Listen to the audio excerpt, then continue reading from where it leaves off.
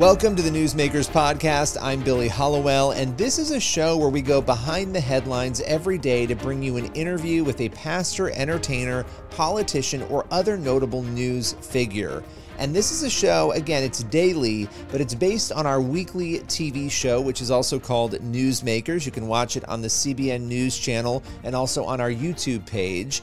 And on this show, every day, we dive deep. It's a little more longer form with one of the people who you will often see on our Newsmakers show or across the CBN News platforms. On today's Newsmakers, we'll be sitting down with actor and comedian Rob Schneider. We'll be talking about his faith journey, some of his new projects, and why he is so open and vocal about politics and social issues. We're also going to get into some other really fascinating topics like forgiveness. With no further ado, here is Rob Schneider. Rob, appreciate you joining me today. A lot to dive into. We're going to talk about Chip Chilla, but I want to talk about culture first because you had a post recently on X, formerly known as Twitter, where you talked about forgiveness and you talked about faith. And I have to tell you, I actually wrote a column about this because I thought it was incredibly moving what you wrote. What sparked that in you to share that message? Well, a foundation in God. I think Jesus only lets you stray so much, and I think at a certain point, he grabbed me again and hugged me, and I think it's important to the feeling that I had and that foundation for whatever silly movies I've made, and for whatever reason people seem to think anything I say is interesting or funny. I guess people call it a platform. I don't know what you call it. I wanted them to if you are thinking about looking for something in life, a foundation that doesn't isn't in sand where it could be blown away, and if you have a family, then if you have that foundation in something beautiful and something um, like Christianity. I mean, there are other religions out there that say, well, kill your enemy, hate your enemy, and there are infidels. And we have a religion that says love your enemy, love thy neighbor as thyself. I think that's love others. I mean, that what a beautiful way to go through life. Well, and your message captured that. I mean, your message really captured when you went through each person and the types of people who maybe you were rallying against before during COVID, but you had this sort of reflective tone. It was really powerful seeing you juxtapose those things. Well, there were people that very angered me. Thank you. When Bruce Springsteen, I didn't name names there. I shouldn't name names now, but when it made me so angry that he would eliminate or not allow and to exclude. And if anything in Christianity, it's welcoming everyone. There's no exclusion. It's not like, well, green-eyed people aren't allowed. It's so to exclude those people from his Broadway play, a Broadway show, it seemed to me, and then it seemed angry, and it made me angry, and then I had to dig underneath what's that anger, and then I have to know, well, why is he angry, and why am I allowing myself to get angry, and where is the forgiveness there, and you have to know that what it is I can't interpret what other people are feeling, and a lot of what people were feeling was fear. And they're also feeling like they had to get along. And that's pretty common. And so if I am going to lead my life and be an example, as Christ compels us to do, then I have to do it, even if it hurts, even if it stretches how I used to feel, and forgiveness. And once you forgive, the beautiful thing about forgiveness isn't the person, it's you. You end up feeling better. Yeah. It has nothing to do with that other person you're mad at, right? You're releasing yourself from that anger and that frustration and that, resentment. What you mentioned kind of coming back to God, what was your faith journey? What has it been traditionally, and what was it that brought you back around?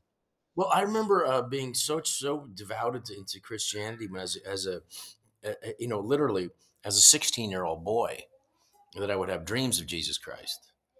And then I did. stray like many Christians do stray. And I think there was a continuing pull back, knowing where I needed to be and to be home. And then um very strange confluence of things. I married a Catholic, and she was very patient with me, and she's been the greatest thing that's ever happened to me. um and Catholicism and Christianity is in Europe has declined, but in South America it is still very strong. And my wife's from Mexico, and there is a real strong faith in Christianity that has not diminished. And I Yeah. think it's because life is hard there, and I think that they need to. There is a necessity to for hope and for strength, uh, and with that strength, whether you have less, if you know that you have a foundation in God, and I think you'll be happier. And I think if you take a look at totalitarian countries, and friends of mine, Ilya Baskin, who was from the former Soviet Union, was godless. It was hopeless. There was hopelessness there, and this atheistic thing, which is basically pervaded the world, is atheism, and this idea that things just blew up, and and, there, and there's just and this the universe is things bumping into things and expanding, and that we as human beings are just this freak of accident that happened. That this empathy and compassion and love that we feel is just this accident that happened, and there's no reason for it, and nothing will come of it. And eventually the universe will just be a series of black holes. And I would just go, well, wait a minute. There's no science behind that. And that is a bleak, horrible way to go through life. I mean, if there is such a thing as love, as compassion, as empathy, it's because you found it in other people. And Yeah. if it exists in our universe, and as my good friend Norm Macdonald said, my dear friend Norm Macdonald, he said, it is, we're not a big part of the universe. We're just a fraction of it. So how much more so the rest of the universe? And Yeah. if it exists, it is endemic to a universe. And then there is something behind all this thing, and that is love. And love is God. And that's the creation of everything. When you take a look at, the flowers and the spermazoas, there's way too much of it that seems to be necessary for those flowers to continue. It seems to be there's not a necessity for all the stars in the skies. There seems to be a celebration of existence.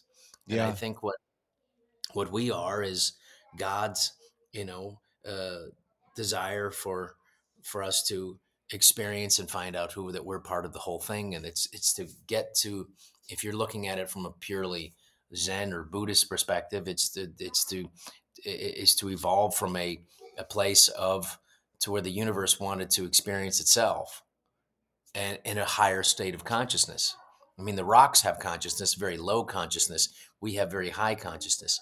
And then I think that, for what, for me, the sacrifice of Jesus Christ, we worked on this script, and it's been 5 years now, about the Shroud of Turin.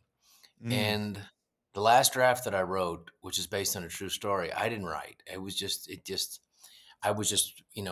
when anybody who works in the creative arts, there's an antenna. You don't know how it's coming or what it's coming. But I found myself for 9 days just writing this last draft, and it's beautiful. And then when you dig into the Shroud of Turin, which is the burial cloth of Jesus Christ, you realize that it could not have possibly been, as they say, a um, medieval forgery. And so, well, then what is this? And they said, well, the people who were doing the calculations for the testing of this, the carbon dating, they did not put into their calculations the French nuns and the devotion of the French nuns, who in the 16th century repaired. Can you imagine the nuns, how, in their devotion, knowing that the this was the death cloth that their Savior, that their Lord was um, was wrapped in, how delicately they would work for each strand. And the French did this thing, the French nuns did this thing called an invisible weave. And so that when they did the cutting, that threw off the carbon dating. And that's why when they did it, they tested it in several areas. The further that they went into the cloth, the further back in time they went to 14th, 13th, and 12th century. If they would have kept going, not part of that cloth, they would have gone to 2,000 years. The only reason that cloth exists is because it's Egyptian linen. Any other It's incredibly fascinating. The shroud has captivated people. So you were working on it. You've worked on a script about this. Shroud of Turin? Yeah, we want to make this movie, and I will tell you, it's been very difficult to make the movie. And there are, there's a reason why the Shroud of Turin in Turin, Italy, is surrounded by the highest concentration of devil worshippers in the world. They've tried to destroy it several times. But what the Shroud of Turin ultimately um, is the receipt. That's why it's such an important thing. It's the receipt of the price that was paid by Jesus Christ, You which is you forgiveness for all of humanity. I mean, I couldn't work on this and couldn't see this without uh, being so moved by it. And I really want to. This movie's getting closer to being made now, and I want to play the Benedictine monk and this woman, this divorced woman of 2 kids, and together they did prove to the scientists that this is a real. That he did admit that this is the burial cloth of Jesus Christ. you And know I mean that I couldn't at that point I could no longer just continue to live my life thinking, well, this doesn't affect me. It's like, how could it not? It's proof. so How do this you go this through? project also sort of infused your faith then and catapulted it forward. Well, it it became, and then as Jesus does, he's just a little nudge, just a little nudge, a little nudge. When they use the word inspire, it comes from the Greek. It doesn't mean like inspiration, inspiratu in Latin, and it goes back to the Greek. It doesn't. Its real definition is God's breath. God Mm. doesn't whisper, say, "Okay, you got to go to church now." Okay, Jesus Christ is real. This actually happened. This is not a myth. You need to have a foundation. God doesn't work that way. Inspiration, inspire comes from God's breath. God's breath. It's not even a whisper. It's not a word. It's a breath. They go. It's like, what was that? Did I feel that? And that's God's love for you. And God could put his hand down and make everybody, but God wants us to come to him of our own volition. That is the greatest. That is the great gift. And I couldn't ignore it anymore. And I just again things started happening one after another. And then the lockdown happened, and then I saw organized evil and people coerced into doing things, and then closing churches while they kept open strip clubs and marijuana places and liquor stores.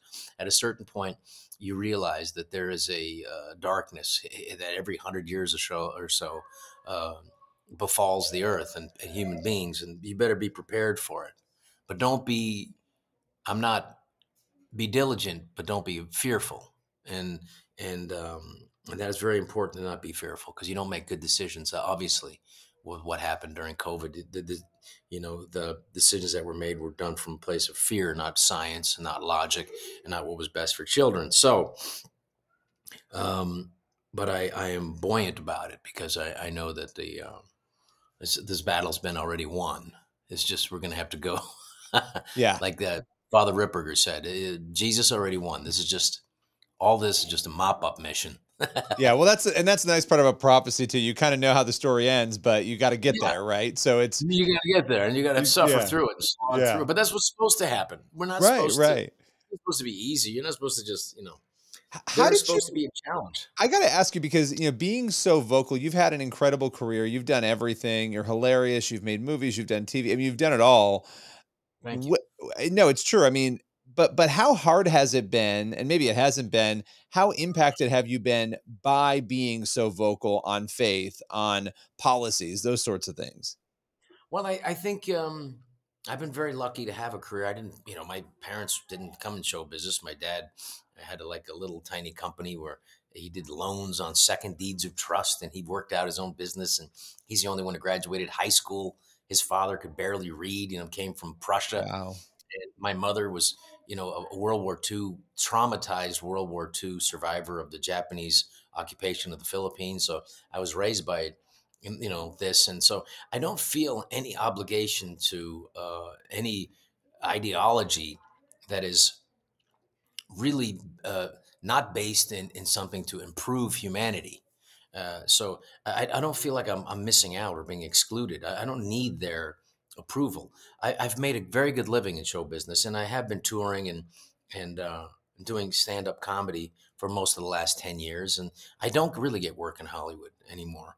But I'm not looking for it, and I don't feel like that's something I need. I mean, I made 50 movies. I mean, what was another 10 more? What's that going to do? Right. Right. Exactly. You've done it all. That's the thing, right? I mean, So it's pretty that's why amazing. I've become a bludgeon for the or become a people who have tried to attack me. Let them.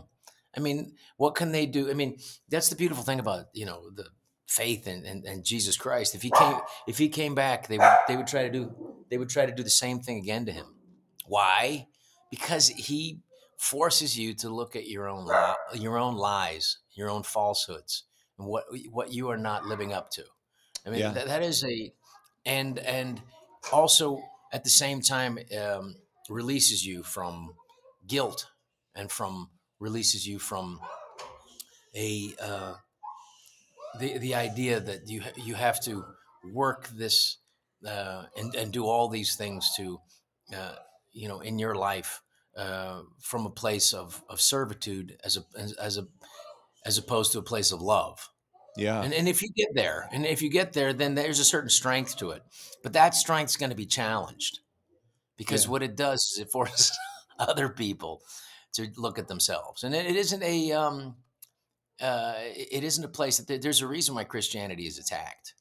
Oh, absolutely. You have to re-examine everything about yourself. And as you're saying, for Christians, once other people see that you have this thing, it convicts them, right? And then you've got this chain reaction of conviction that, it either Yeah. yields people becoming believers or it yields an anger in people who are offended by that internally. They don't even realize why sometimes.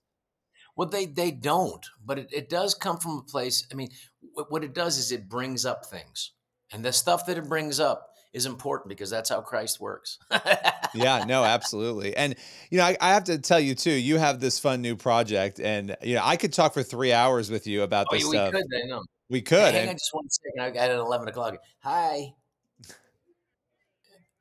Yes, we're going to make it work. Can I just put you on hold for 2 minutes? I was just 2 minutes. I was going to finish up. Hang on just for 1 second, okay? All right, thank you. Sorry, I just have at 11 o'clock. I no, got to. I'm sorry, I've So, kept you too long. no, but this, it's important because I do think, like with the TV series Chip Chilla that we're doing on the Daily Wire, they realize that there is an indoctrination happening in the media that that is undermining the last bastion of freedom in the world, truthfully, which is the United States of America. And if they can undermine that, then it can all go. I mean, the only reason we escaped COVID is because the United States, of the Second Amendment, we had guns, and the government knew they can only push us so far. As the United States opened and got free, so did the rest of the world. Yeah. So it's important to maintain that. And what the Daily Wire Entertainment wants to do is entertain people in 48 states that are not California and New York. That is a powerful, powerful thing to do. And I'm very proud to be able to be with them so that people can watch this, the TV series and say, hey, I can relax. I don't have to watch it beforehand to see what indoctrination is trying to happen from Hollywood. So in that sense, I'm very happy, and it's a pleasure to work with them. Well, we're looking forward to pushing people there. Rob, we appreciate your time. And by the way, the Daddy Daughter Trip is a movie that's coming out. It's a really nice little family movie. It's on Amazon downloads and it's at Walmart. And I hope people get a chance to see that. It's available now. That's all for today's Newsmakers podcast. Be sure to tune in for the next episode of the show and also head over to the CBN News YouTube channel and the CBN News channel to watch Newsmakers every week. We'll see you soon.